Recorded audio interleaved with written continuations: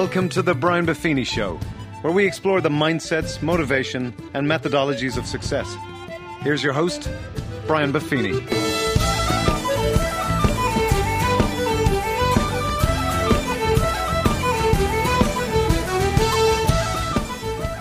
Well, the top of the morning to you. Thanks for joining me on today's podcast. I'm going to go way back on you here, but this is a presentation of an interview that I did a long time ago.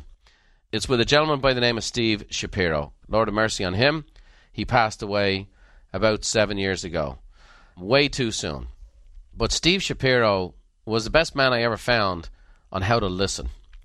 As a young businessman and young in the area of broadcast and presenting, and you'll hear that in my voice, I did an interview with the man who helped me, because as a businessman, as a salesman, as a leader, as a husband, and as a father who's a really good talker, I needed to develop the skills of listening.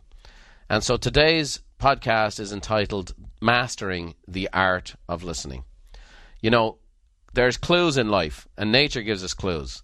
And as my mother used to say, God gave you 2 ears and 1 mouth, so you should listen twice as often as you talk. But in our world today of social media, of everybody's got a take, everybody's got a book, everybody's got a blog, we're great at talking, but we're not very good at listening. And I believe this interview was going to give you some great tips and some great insights on how to be a better listener. It improves every area of your life that involves relationship. So I hope you enjoyed today's program. I hope you'll listen to it many times, and I hope you get a lot from it. Enjoy. Top of the morning to everybody. Great to be with you here today in our series on how to master the art of sales. And to me, the single most important skill in sales is listening. I've brought to us today probably the man I recognize as the leading expert on this subject in the country. Steve Shapiro is his name. He's written a best-selling book, Listening for Success. A wonderful gentleman, and he has just some great skills. I'm sitting here today with a notepad and pen. I plan to take 4 to 5 pages of notes myself. I will share with you after reading his book, Listening for Success. It impacted me as much in my home as it did in my business. So I'm very excited for you to get a chance to listen to Steve and also get a chance to ask him a question, if you will. 3 major parts we're going to cover today, and genuinely, Steve, we could probably spend 3 or 4 days doing this. But the 3 questions we're going to cover today is why listen and why people don't listen. So that's the first one to write down. The second is what should we listen for and to? And the third is how do we listen more effectively? I'll say those again so you can write them down. Why listen? And then why people don't. What should we listen for and to? Would be the second major point. And the third, how do we listen more effectively? So why listen? What should we listen for and to? And how do we listen more effectively? Okay, well, with that said, the top of the morning to you, Steve. Just pleased to have you here today. Thanks, Brian. Great to be here. Steve, I want to cut right into it here, and I know we actually have several conference calls worth here, but we're going to try and get it done in one. The very first question I have for you is, why listen? You know, we should listen to our prospects, our customers, our clients, even our family members. We've heard this all 1,000 times. We need to listen to our spouse, our kids. But why is it important to listen, and why don't people listen? I think the 2 main reasons to listen is that it's the right thing to do, and it's the smart thing to do. And so, as you demonstrated very much for me here, because you're trying to get to the essence of what I'm asking you here today, is we know it's smart intuitively. We know we should do it, but yet we don't. We have 2 ears and 1 mouth, right? Right. We know we should listen twice as much as we talk. But for most people don't. And I'm sitting here today as a student because I find myself, people come and asking me for questions and advice all the time, and I find myself giving advice all the time. Right. Yet I have done much better in my life when I've listened attentively and then answered. What is it that stops me? What is it that stops people listening to this tape today? What is it that stops us from listening? Okay, well, it is very rare to meet a listener. It's extremely rare, and even more rare to meet a listening salesperson. Yeah. And that's how I've made my career. Built my career because salespeople don't listen. I've seen so many deals fall apart, disappear, because of one thing that the salesperson didn't listen to. And I'm talking about multi-million-dollar telecommunications deals. But let's start with the right thing to do and the smart thing to do. Okay. Listening is the right thing to do. Okay. And what I mean by that, right and wrong is based on a value system. But it's the right thing to do if you believe in caring about people and serving people. And if you believe that to sell is to serve. And that's what I believe. They're the same thing. To sell is to serve. If you believe in caring about people, then listening is the right thing to do. Because, Brian, love may be a feeling, but it's also an activity. And the primary activity of love is listening. And to sell is to serve is to love. It's difficult in my world, how I define sales, to separate those things. Right. John Steinbeck said, service is a position of power, even of love. I can't understand why more intelligent people don't take it as a career, learn to do it well. What a great principle. And how can you serve? It's impossible to serve if you don't know how somebody wants and needs to be served. That's it. And so that's where the right thing to do comes. That's it. You see, most people have a definition of sales, and you said something very similar to this. Most salespeople and most people in general have a definition of sales that prevents them from, number one, wanting to be in sales in the first place, or number two, if they're in sales, wanting to admit it. Right. And that definition goes like this. Sales is about trying to get someone to do something they don't want to do. Right. And I tell salespeople in my seminars that to the degree that you have that definition, that you hold that in your mind, even if it's unconscious, that sales is about trying to get someone to do something they don't want to do. To the degree that you hold that definition in your mind is the degree to which you will fail at selling. Now, we all have that definition to some degree because we've all had salespeople try to get us to do something we don't want to do. Absolutely. Everybody can tell you a bad experience. Everyone. We're all burn victims. Right. You know? And so one of the most important things a salesperson can do is to redefine sales in their mind so that it gets integrated into every cell of their body. A new definition is required. And I've worked on a definition for 15 years, and this is what I've come up with. That sales is a process of helping people to make decisions which will add to the quality of their life or their business. The key phrase is sales is a helping profession. You're helping people to make a decision which will add to the quality of their life or their business. Right. And you just said it. How can you help someone to make a decision that's good for them if you don't even know what they believe is good for them? Right. You know, it's interesting you say that because I would say that 99% of the people listening to this call today and subsequently listening to the tape, of the thousands of people we have in our program and that we get to meet, I would say 99% of them got into sales explicitly for the reason of serving and helping people. That's what they want to do. They want to help somebody. They want to help somebody with their house. They are meet needs type of individuals. That's the type of person they are. And that's why they get into this in the first place.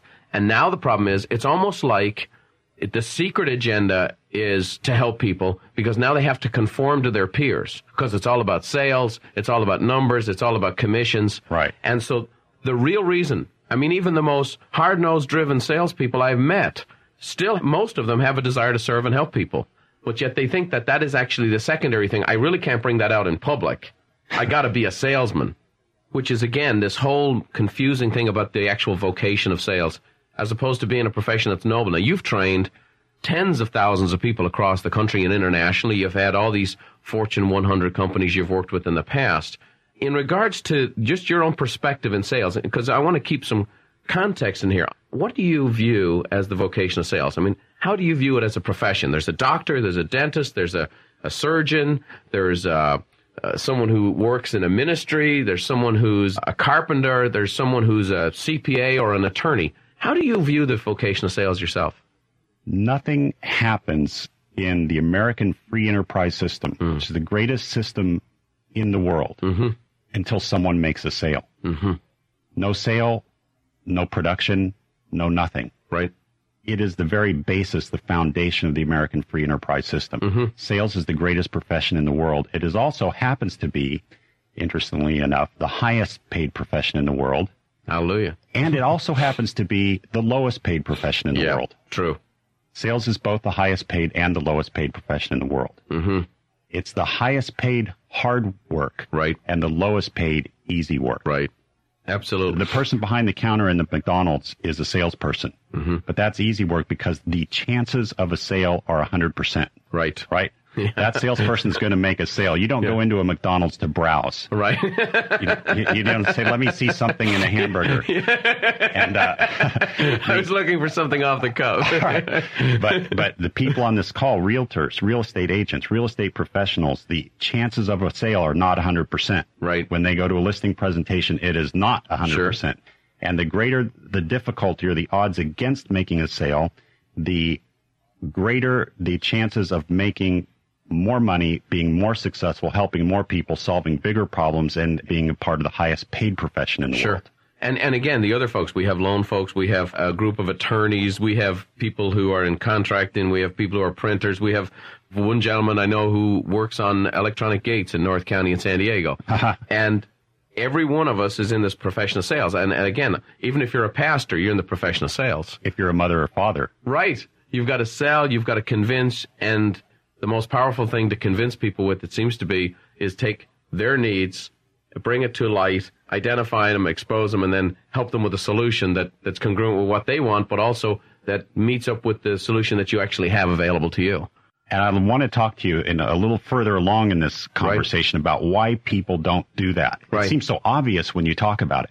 But we've all heard it. Why don't they do it? A couple of reasons. Mm-hmm. Number one is that we were never taught to listen. We didn't learn it from our parents. Mm-hmm. If you learn to listen from your parents, you're in a rare group. Well, now, my father is probably the best listener I've ever met in my life. What's interesting about that, by the way, my father's deaf in his left ear. He's deaf in his left ear, and yet he is the best listener I've ever met. Mm-hmm. Now, I saw his example, I lived with him, and I did not pick it up. Well, because that's not the only reason we don't listen. Right. You have some other reasons. Yeah. And I have met your father. Yeah. And he is deaf in one ear. He could be deaf in both ears and still be an excellent listener because you don't have to hear to listen. A couple of the best listeners I've ever come across were deaf people. Wow. Hearing and listening are two different subjects. We'll get to that. You bet. But we were never taught to listen. Most of us didn't learn from our parents, our teachers, our friends. We didn't have role models. Mm-hmm. We are a society of talkers. Right. We've been taught that to be persuasive, convincing, charismatic, you've got to be a good talker. Mm-hmm. To be a good leader, you've got to be a good talker. The fact is that the opposite is actually true. The most charismatic people are the best listeners. Mm. So one reason is that we were never taught to listen. Here's another reason we don't listen. We were taught not to listen. We have actually been taught not to by our role models, by our teachers, our parents. We've been taught that, for example, my mother, when she said, "Listen to me, young man," what did she mean by that? It means that, I don't want you to hear, just do what I'm telling you to do. Do what I say. Yeah. Listen to me meant do it. And I would say, "Mom, I did hear you. I just don't want to do it." But that didn't, that didn't compute for her. So another reason is that we have somehow created the belief that if I listen to you and understand you, then it means that I agree with you. Mm. And so, especially in marriages, when our spouse has something to say to us that we don't want to hear, a criticism and a difficulty, a conflict, to actually sit back, get myself out of the way and be there present to hear what she has to say, even if I don't like what I'm hearing, to the degree that I actually understand it and let her know that I understand it. I have this fear that it means I agree with her. Mm. And that if I let her know I understand, I'm saying I agree with you. If I don't agree, I don't want that to happen. So, but it's a false belief. Sure. Understanding and agreeing are not the same thing. So then the fear is twofold. Number one, if I agree at this stage, then the next list is starting to get compiled, right? Instantaneously. But wouldn't you also agree it takes a higher level of self-esteem and confidence for somebody to look at somebody else and say, I acknowledge that you may have something I don't, or you have a point I really need to grasp, or you actually have to have a certain level of confidence to be able to say, you know what, I'm wrong, or I need help in this area. Humility takes a certain level of strength. And it seems to be that humility and listening have a lot in common. It's a supremely mature act. Mm. it's one of the marks of maturity, of adulthood, is to be able to listen and to accept what the other person is saying and consider it, to at least consider it, even if I don't like what I'm hearing or agree with what I'm hearing. Fabulous stuff. I mean, that is just, it's going to take maturity on our part and the people listening to this tape to be able to even take this stuff in. Wait till we get along a little further, because I'm going to share something that's going to be hard to hear. Okay. Let me get back to, you asked me why listen. I said it's the right thing to do and the smart thing to do. Yes, we sir. talked about the right thing to do. Let's talk about why it's the smart thing to do. Okay. One reason it's the smart thing to do is if you're a real estate professional, is it's the smart thing to do if you want to sell more homes and list more homes. Then listening is just simply and plainly the smart thing to do. You've got to listen if you want to understand what is most important to this client. That's obvious. You know, what's most important to this client in choosing an agent? If I don't know that, then I have no advantage. Right. I'm just like any other agent that goes to talk to that client. I don't even know. So what are the most important things to this client in choosing a home? What are the most important things to this client in selling their property? Dig deeper. What I'm saying is don't assume that you know already. Don't assume that because you've been in this business for 20 years, you know why somebody chooses an agent. Yeah. You know why somebody chooses a property or wants to sell their property. You don't know why. Sure. And guess what? Even if you do, and even if you're right, the client still wants to feel like they're the only client you've ever had. And so that's why you have to ask questions and listen. Right. To find out what's really important to them. That's the smart thing to do. Ask, listen. That's my two-step formula for sales success. Ask, listen, ask, listen. They're two sides of the same coin. Most salespeople, Brian, use another two-step formula, and I call it the two-step formula for sales failure, and it goes like this. Talk more. Right? And when there's pauses, fill the pauses. Fill that blank. Yeah. That's right. You know, it's interesting. I think so many people that I've seen in the business, they've come into a home and they've immediately gone into a presentation of presumption. And they talk about commissions sometimes. They'll talk about, I'm going to do open houses, I'm going to do ads, and they'll offer things that the client has no interest in whatsoever. They start, here's the presumption of your need. Yes. And always, it's amazing that in every instance I've ever seen that, or done it myself, you end up in a situation that not only do they not want to be there, you don't want to be there. You've now offered a bunch of stuff that you really don't want to do because you think it's what they need, and they've never asked for it. It's not even their need, or it may not have even occurred to them, but now it is an objection. Right. And you just gave him one. Exactly. Oh, I haven't thought of that one. Yeah, what about commission? You know, what about open houses? Yeah, I was thinking ads might work. You know, I wasn't planning to talk about it tonight. And the next thing you know, now you're fighting, you know, the wrong octopus and trying to get it back in the bag. So it's the right thing to do. It's a smart thing to do. Where do we go from there? That's the level of acknowledgement. Where can we go from there? What should we listen for and to? How do we go about this? All right. The psychologists have known for a long time that people have two reasons for doing the things that they do. One is the reason that sounds good, and the other is the real reason.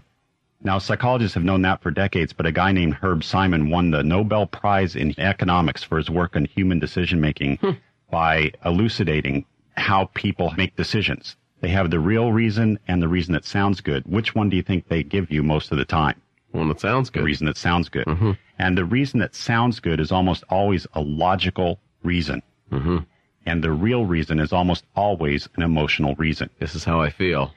You said over and over again, people buy on emotion and justify with logic. Yeah. This is a refinement of what you're saying Sure. there. Let me give you an example. A friend of mine named Jeff Lang, he's been in real estate sales for 30 years, and he told me the story. He was managing an office, and one of his agents came in and said, I just cannot get this seller to cooperate. I don't understand. She got a great offer from a qualified buyer, quick escrow, and she won't say yes. He said, I keep telling her, you've got to take this offer. You are not going to get a better offer than this. You are not going to get a better qualified buyer. This is going to go through quickly. You're not going to do any better. And she just keeps saying, no, I don't want to take it.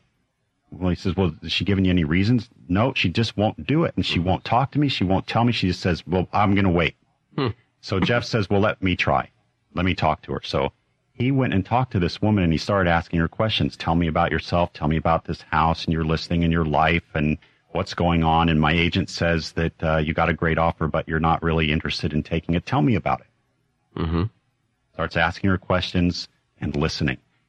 Well, after a few minutes, she started to tell him the real reason.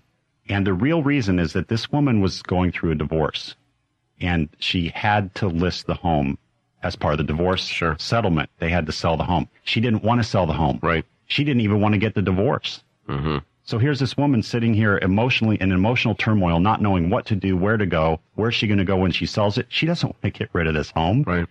It's like getting rid of her life. Right. It didn't have anything to do with the offer. And when she said to him, I can get a better offer, that was the reason that sounded good, but it wasn't the real reason. Jeff, by listening to her, got this whole story from her. She started to cry. She opened up. She told him the whole thing. She sobbed. She vented. And he just sat and listened. And when she was done, she said, you know, I should probably take this offer. Where do I sign? Sure. She had a chance to talk it through, think it through.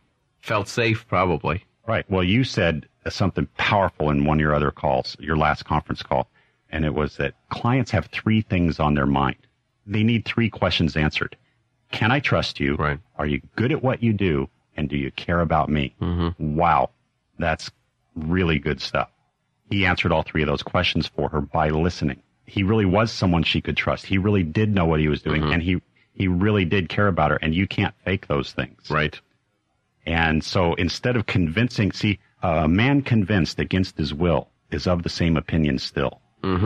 Trying to convince her to buy the home based on the price and the offer and the buyer was fruitless. Right. Because it didn't have to do with the real reason. That's why listening is the smart thing to do. You bet. I had a story similar to that. I had a client over here in Rancho Bernardo, and he had this house that was essentially going to be a teardown. And it was a fabulous lot. He had this house, and I had two buyers. I was my own listing, and I had two buyers who were interested. So I show this one guy in the morning, and this guy was going to eventually, he was going to keep the property for a short period of time and then develop it later on. So he meets the client there. The guy was retired postal worker moving to Springfield, Missouri. And we walk around the house, and the guy didn't want to talk about the house at all, the owner. He just wanted to show the rose bushes that he had won this prize for. The guy I was met there was a builder. He was real kind of, you know, get in, get out, get gone type guy. And so they're talking. He says, yeah, you know, we're going to tent this thing and whatever else, and we'll get it done. It'll look great. And he says, I'm real excited. I'm going to write you an offer today. I want to move on this. It's a good price. I'm going to buy it. He basically told him verbally, I'm going to buy the house full price. The guy says, you're going to tent it? He goes, yeah. He says, you're going to kill all the shrubbery around the house. The guy goes, yeah, well, you know, that happens sometimes. He went back. Later on that day, he calls me up, want to write a full price offer. Well, in the afternoon, I'd showed this house to this school teacher who didn't plan on doing anything to the house, even though it needed a lot of work. She goes, I'm going to bring this house back. I love this thing. And he's talking her through. And she loved his rose bushes. She wrote him an offer that was $8,000 less than the builder. And he would not take the builder's offer. He took the one for $8,000. Those rose bushes cost that guy the development of that property. Because the guy told him, these are my prize rose bushes. He didn't hear him. He was looking at the investment. Here's my agenda. The school teacher came in. Oh, I love this. And that was the real reason. That was the real reason. And again, when the offers came in, I'm trying to convince, I'm working for the center. I'm like, hey, this is, it's $8,000 more here. And again, this was all this guy could qualify for. And he said, he did come through eventually and say, look, the guy wants to hack my rose bushes down. Right. I'm like, okay, what am I going to do? But when I went back to the guy who wrote the offer, nothing happened. I'm going to use that story in my speeches, Yes. and I'm going to pretend that it's my story. Absolutely. And it's logical to take the extra $8,000. Right. That's logical. But it's not emotional. Yeah. It's emotional that he wants his rose bushes to survive as a legacy beyond him, and that was worth more than $8,000 to him. So if I was looking for a concrete piece of this to say, what should we listen for and to, what would you give me? If you were giving me like a little formula, okay, I'm a neophyte listener, I'm going on some appointments, and you're trying to get me to the point that I'm actually going to do something. What should I listen for? What should I be listening to as I'm sitting there across from the client? All right. You want to listen for what does this person really want. Mm-hmm. Not what they've told you that they really want, but what do they really want? You've got to listen a little deeper, because you would think that that guy, what he really wanted was as much money as he could get for his house. Sure. It's not what he really wanted. So you've really got to listen deeper to the message behind the message. How would I do that? This is your gift. How would you do that with me? All right. I want to know what you really care about. Mm-hmm. I want to know what is your internal motivation. Okay. Now, here's the interesting thing about listening is that you can't fake listening. Right. I have lots of techniques that I could teach Sure. you about listening. They're not nearly as important as coming from a listening stance. It's an attitude of the heart. It's is an what you're attitude saying. of the heart. Okay. Listening is an attitude. It's a frame of mind. Right. It's a stance. It's an approach. It's a way of life. Mm-hmm. So once you believe in caring about people and really understanding what they want and need and really helping them and serving them, then you're coming from a listening place. The listening will occur automatically. Now, the techniques I could teach you will augment that, but Right. they'll never replace that, Understand. right? It's the same with doing business by referral. I mean, the goal is you have got to want to serve people, exceed their expectations, and have a desire to be genuine with those people and treat them as a long-lost friend. If you don't have that attitude, there's no amount of Popeyes, calls, notes, and cards are going to do you any good. You got to have that desire to do it. That's right. What I've found is I've systemized things to help people get to the next level. What I found is this, and I found this in my own life, Steve. I have a genuine desire to listen, and there are times I have been unsophisticated in how I've gone about it. And so my presumption is that these folks listen, and again, and I think you're right to bring up the point, they have to have the right attitude, otherwise the techniques are a waste of time. In fact, they'll probably even look worse. They'll hurt you. Yeah, they'll send you backwards. If you genuinely have a desire to serve, then the techniques or the things that you could give us may help someone like myself or anyone else become a little more sophisticated in how we listen to get to that genuine need that we can meet. Yes. So let me share a few things with Great. you on the how-to, but I just want to impress it again Sure. because it's so critical. You can't fake listening. Listening is not a set of techniques. Right. Okay. I don't really like to teach a lot of closing techniques in my Right. sales seminar for the same reason. Right. You know, the instant reverse close, the porcupine close, the 357 Magnum close. If I could right? show you a way. Right. You know why? Because people know when you're using a technique on them. Right. Absolutely. Our antennae are tuned for it. Mm-hmm. And it doesn't matter how good you are at that technique. If you're using it as a technique with a manipulative attitude, it won't work. I agree.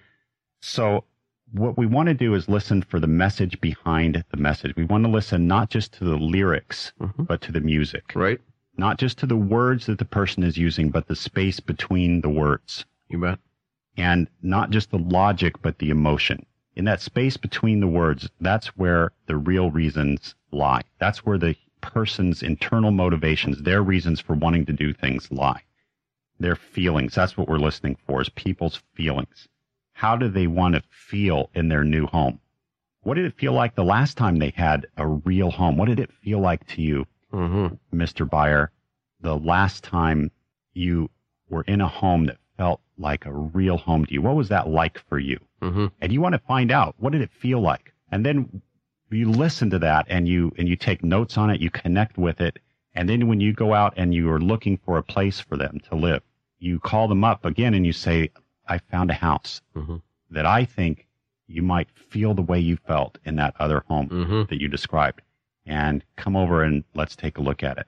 And you want to link the feelings that that person had with the other home that they felt so good in. You want to link it to the home that you're showing them now by helping them to remember what it felt like.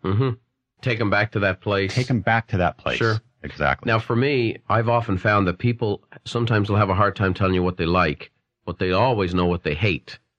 So when I was on a listing appointment, now it worked a little differently in listing, but I would do this with both buyers and sellers, and oftentimes I'd say, what's your biggest fear or concern about the upcoming transaction? And a lot of times what I found is when I asked them about their fears or concerns, they told me a lot of how I was to serve them. Well, I'm afraid that I'm not going to get my kids in school prior to the house closing. I'm afraid that the market's going to go up and I'm going to be left behind. I'm afraid that we're going to sell this house and I'm going to not be able to find a house that I really like. And now I'm going to be without a house. I'm afraid of that. And again, it wasn't so much identifying objections that I could then handle, but they actually told me how I could serve them. There was clients, even sophisticated clients, lived in very expensive homes. They'd say, well, I'm just so afraid I'm not going to be able to find what I like. And I said, well, do you know we have this clause that we can put in a contract that says the seller's to find suitable housing prior to closing. And that means if we don't find a suitable house for you and your family to move to, we don't have to sell this, even though we've made a contract, because this will be made part of the contract. And you just see Exactly. By telling you what they don't want. Right. Or what they're afraid of, they're also telling you what they do want. Right. Because it's the opposite of what they just told you. Right. Some people are geared toward telling you what they want to move away from. Right. And some people are geared toward telling you what they want to move toward. Right. And part of listening is to know, is this a moving toward person or a moving away person? Awesome. Should we talk to them about what they want to avoid or what they want to achieve? Now, here's the exciting thing for someone going on an appointment. Most of the time that I've sit at people's kitchen tables, I find that one of them's a moving forward and one of them's and moving you get away, this, and I think the biggest mistake that I've seen in people's dynamic of working with clients is they don't listen, they don't ask, and then they presume who's the decision maker. They presume it. I've seen this 1,000 times. Dangerous assumption. Absolutely. Because there's a whole series of conversations that go on after you leave. And, you get the excited person, they match up. Well, your personality's just like mine, Steve. And then you got the dry piece of toast sitting in the corner. So I just play to you all the time. Right. And the dry piece of toast is like, yep, ain't working with them after you leave. Right. You're only there for 3% of the sales process. Right. The other 97% goes on when you're not there. Right. That's a huge context. And if we took a video camera and videotaped people on this call in a sales presentation, I guarantee you what you're going to see is the salesperson, the agent, talking more than the client to a degree that they would not even believe unless they saw it on tape themselves. They're not just talking 50% of the time, 60, 70. They're talking 80 to 90% of the time, and the client's talking 10, maybe 20% of the time. Yep. Now, if you're not listening, if you're doing most of the talking, then you're not learning anything. Because you can't learn while you're talking. Sure. Aristotle said wisdom is the reward you get for a lifetime of listening when you would rather have been talking. Could you say that again? Wisdom is the reward you get for a lifetime of listening when you would rather have been talking. Brilliant.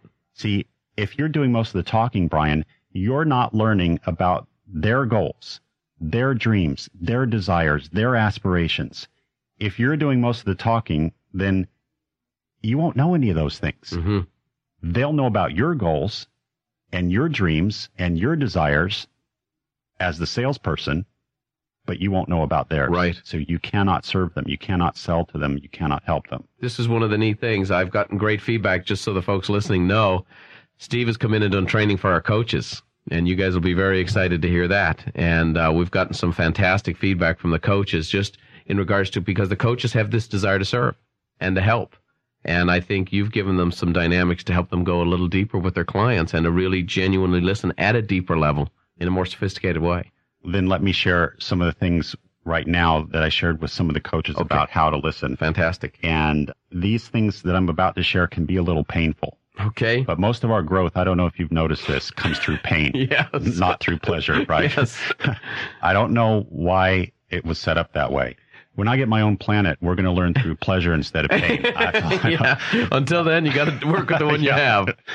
So how can we become better listeners? Okay. This might surprise you a little bit. Okay. But I have found after teaching listening over and over again for many years that the best way to become a better listener is to become aware of what listening is not. The Greek philosopher Zeno said the most important part of learning is to unlearn errors. So what I do is, I'm about to do this with you now, is to put some behaviors in front of us right now that we all engage in that are poor listening. If you're doing these things, you're not listening. Okay. And this is what wakes people up, and they say, oh, I didn't know that I didn't know. That's the main reason, by the way, that we're not good listeners, is that we don't know that we don't know. Right. In other words, we're not listening, and we're unaware that we're not listening. Sure. So what I'm about to share with you is for a lot of people, it'll be a BFO, Right. a blinding flash of the obvious, the aha. All right. So here are some things that if you're engaging in these behaviors, you're not listening. And the first one is I call the ATM habit. And an ATM is an automatic teller machine. Yep. Automatically telling your story in response to somebody else's story. Right. All right. You're telling somebody about the time that you fell off your bicycle and you got 6 stitches. How long does it take before they start telling you about the time they fell off their bike? How long? 6 seconds, yeah. Instantaneously. You mean 6 seconds into your story? Yeah. They're not waiting 6 seconds after you're done with your The minute story. I mention bicycle, they're already gone, and you can tell. They're waiting for me to finish so they can jump in and finish their story. When are you going to finish your boring story so I can tell my exciting one, right? And so why even continue telling your story? They're not there anymore anyway. Yep. They're already they're already gone. I had a guy, I was telling him about my father's spinal surgery. I said, Larry, my father's had 3 spinal surgeries in the last year, and none of them worked. And I got about that far into it, and he says, oh, my dad, he lives in Florida, and he had spinal surgery too, and they took bone out of his hip, and they welded it to one of his vertebrae. And I said, Larry. He says, what? I said, Larry, I don't really care about your father's spinal surgery. He says, what? He says, why not? And I said, Larry, I was telling you about something that's important to me. Sure. My father and his spinal surgery. And you interrupted to tell me about your father's spinal surgery. Why should I care? Yeah. See, I'm kind of an assertive communicator. Sure. But the other dynamic is, now doesn't it put it in this context where you might have been telling that story for reasons other than the technical aspect of spinal surgery. You might have been communicating that because my father's ill. I feel a little bit out of sorts by this. I'm going through a lot. And there's a whole nother realm of other things behind that story, which now has just been cut off, and it's transactional. Right. And now I'm swapping surgery stories when, in fact, you might have been communicating a much deeper aspect of here's how I feel. I may be preparing for my father passing away. Here's the kicker. Guess what the conversation was actually about is that Larry was selling a product that helps people with back pain. Yeah. And there he is talking about his father and his spinal surgery. Why did he do that? Because we have a habit of automatically telling our story in response to someone else's story. And we have good reasons for it. We think that we're going to connect with the person. We'll have something in common. But I ask my audiences all over the world, when you're telling someone a story about something that's important to you, you're sharing a problem with someone about something that's important to you. And as soon as you're done, you put the period at the end of your last sentence and they jump in with their story or they tell you about their problem. How does that make you feel? And it doesn't matter what country I'm in. I hear the same things over and over again. I feel discounted, disrespected, uncared for, frustrated, like I'm not important. And then I ask them a really tough question. If you don't like it when people do that to you, then why do you do that to them? Sure. We almost all do this behavior. And there are times when it's okay. You know, if you're at a party, if you're at a bar, if you're at a club, you're having fun, people are swapping jokes, swapping stories. Right. Okay. It's not what I'm talking about. I'm talking about in a sales situation.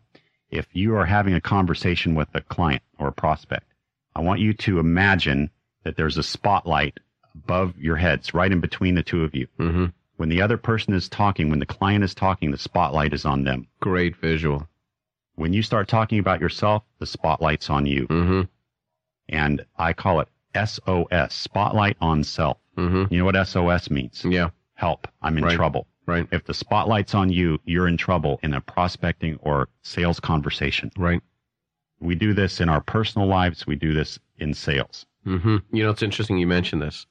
I went to an English pub in Richmond, Virginia. And anytime I get a chance to go back and have like food from the old country, wherever else, so we went to this place called Penny Lane. And people from Liverpool are called Scousers. And basically they call Liverpool the capital of Ireland. If everyone went home from Liverpool to Dublin, Dublin would sink. Right. And so I walk in, and this guy, he's in the restaurant. He's been there since 1958. He's a Scouser. He's got football pictures all over the place, and I'm having a great time with him. And being the way they are, I sit down with my group to have lunch. And this guy jumps over. He's the owner of the restaurant. Sits down, starts telling stories.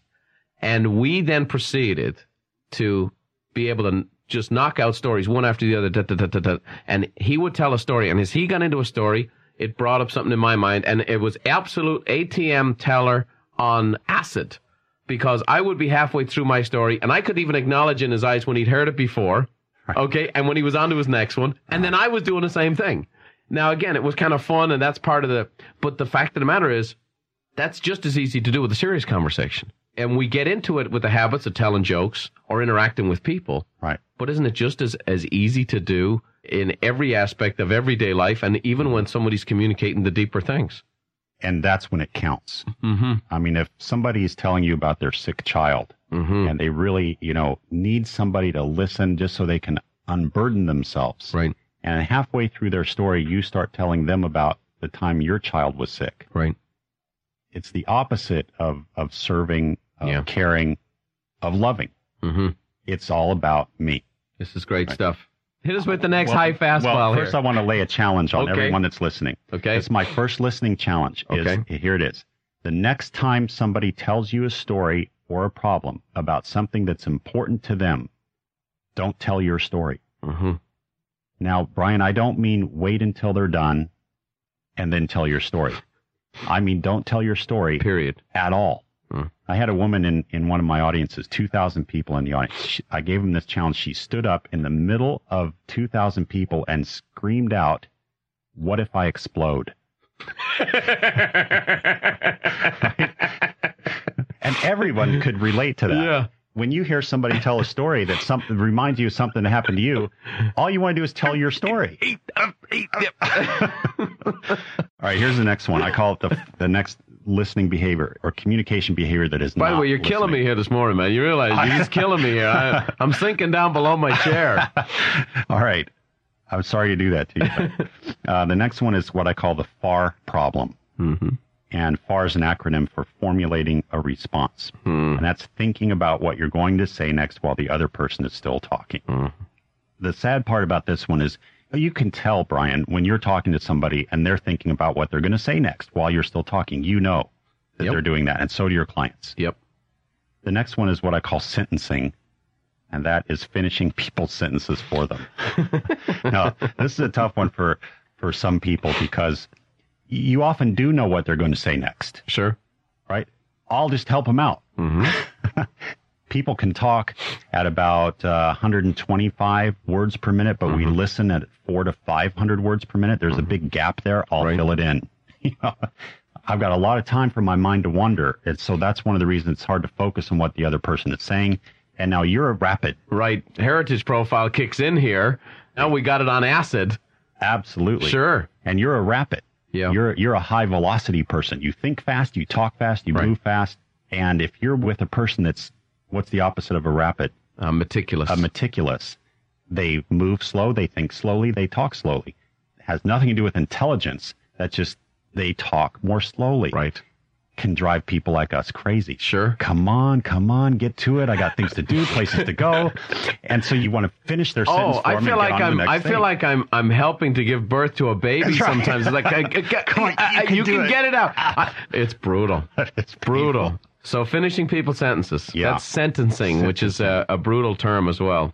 See, listening is paying attention. To listen means to pay attention. What are you paying attention to? Pay attention to nuances and to the space between the words and to the, an iceberg, 90% of it is underwater. 10% is above the waterline. That's the part you can see. That's like the words that we use. In communication is like an iceberg. The words that we use are the 10% that's above the waterline. But the real meaning, the real meat of the communication lies below the waterline. That's where people's beliefs, their values, their characteristics, the things in the heritage profile lie below the waterline. Next one is, I call it Mr. Fix-It. And, this is a tough one. Solving or fixing people's problems for them when they didn't ask you to solve or fix their problem, and how often do they? Did my family ask you to bring this topic up this morning? I just want to know, is this some kind of grand conspiracy here? Your wife called and said, Steve, did Brian read your book?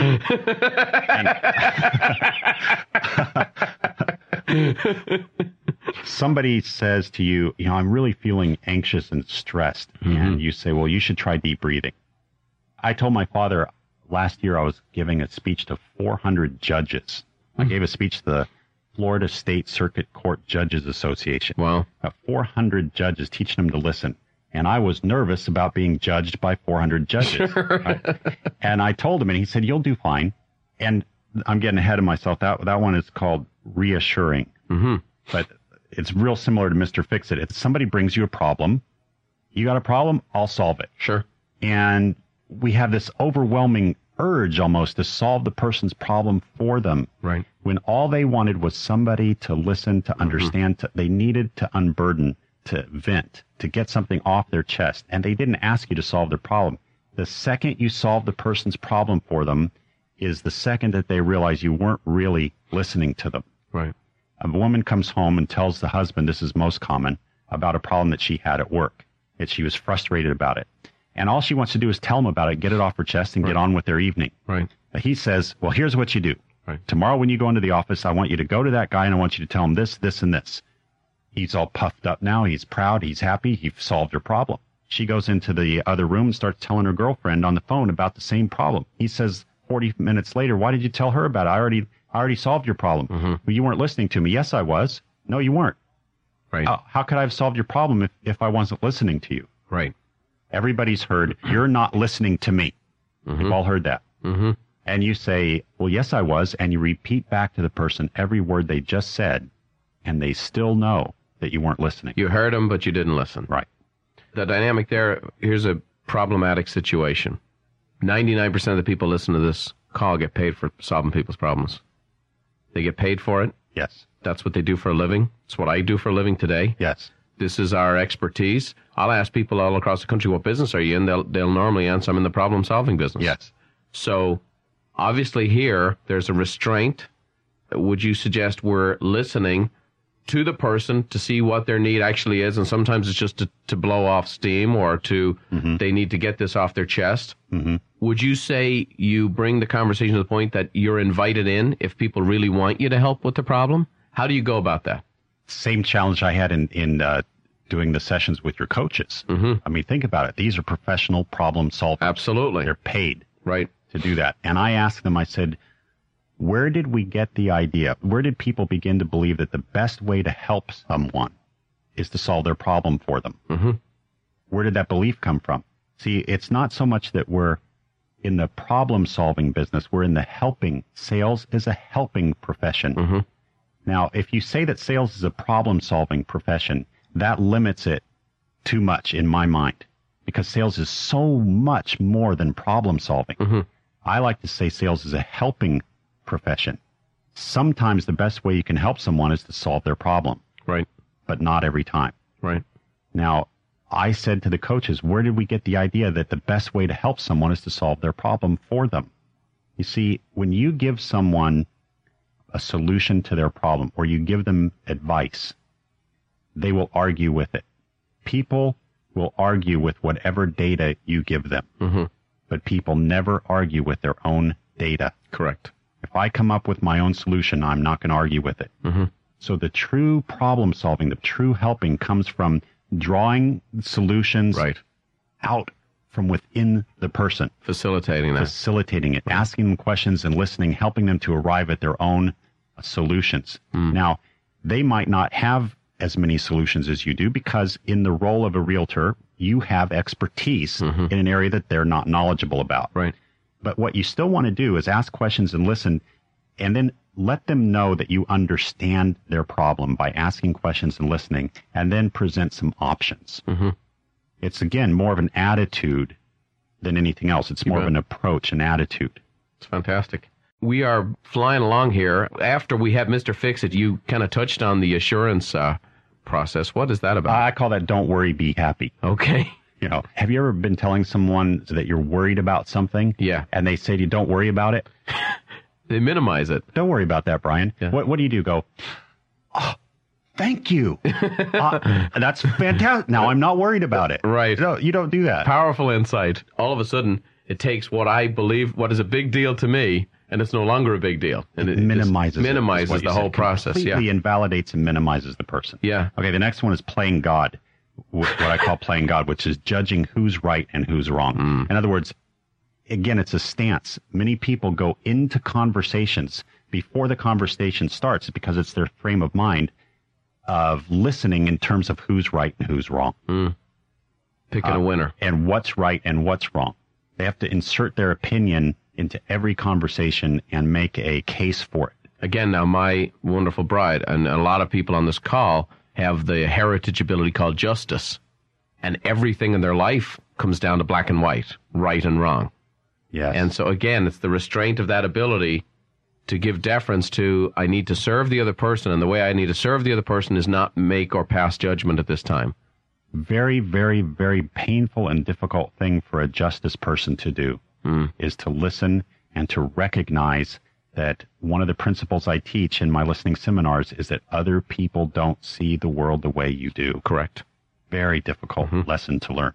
You bet. And Gerald Jampolsky, in his book, Love is Letting Go of Fear, asked one of the most powerful questions I've ever heard. Do you want to be right or do you want to be happy? Can you say that again? Do you want to be right or do you want to be happy? Wow. 2 more quick ones, Brian. Okay. The next one is what I call me, me, me, me, me. And that is turning the conversation back to yourself no matter what it's about. My favorite subject. My favorite me, subject. Myself, in the and world. I. So, hey, Brian, enough about me. Let's talk about you. What do you think about me? I have heard, we were in a business consulting meeting not too long ago, and that joke you just made, a business consultant did for real. Wow. I am not kidding you. And we were looking at each other. This has got to be a joke. And this was a business consultant that's paid to do this and who asked that exact question. Yeah. Enough about me. What do you think about what I said? I am Beautiful. Not kidding you. Here's a dangerous one. It's called mind reading. Mind reading is thinking that you know the other person's intentions. There's nothing more destructive in human relations, especially with those we love, than telling them, I know what your intentions are. Or I know what your intentions were when you did this or when you said this. Fantastic. So the key there is to check first. And you can say to the person, you know, when you did this, the assumption I made is that you were doing this. Right. That this was your intentions. That's the assumption I made. Is that correct? Right. What I'm hearing you say is. And is this the content? Is this the intent? Right. Am I on track? Right. All right. Great stuff. I will tell you this. Of the notes that I've taken here today, I know that for me personally, I have more to do and more work to do than any other conference call we've ever done, any book that I've read. This right now, I would say I'm most wanting in this area, in most need of the help in this area, and I am personally going to take this on as my project to try to grow in this area. I thank you for your gift, Steve. I thank you for blessing these people and coming on here today. You're going to help a lot of people in their business and in their lives, and I appreciate all you've done for us. It's been my honor. Fantastic. Thanks to everybody being here today. Listen to the tape a number of times. God bless. Until we talk again, happy listening.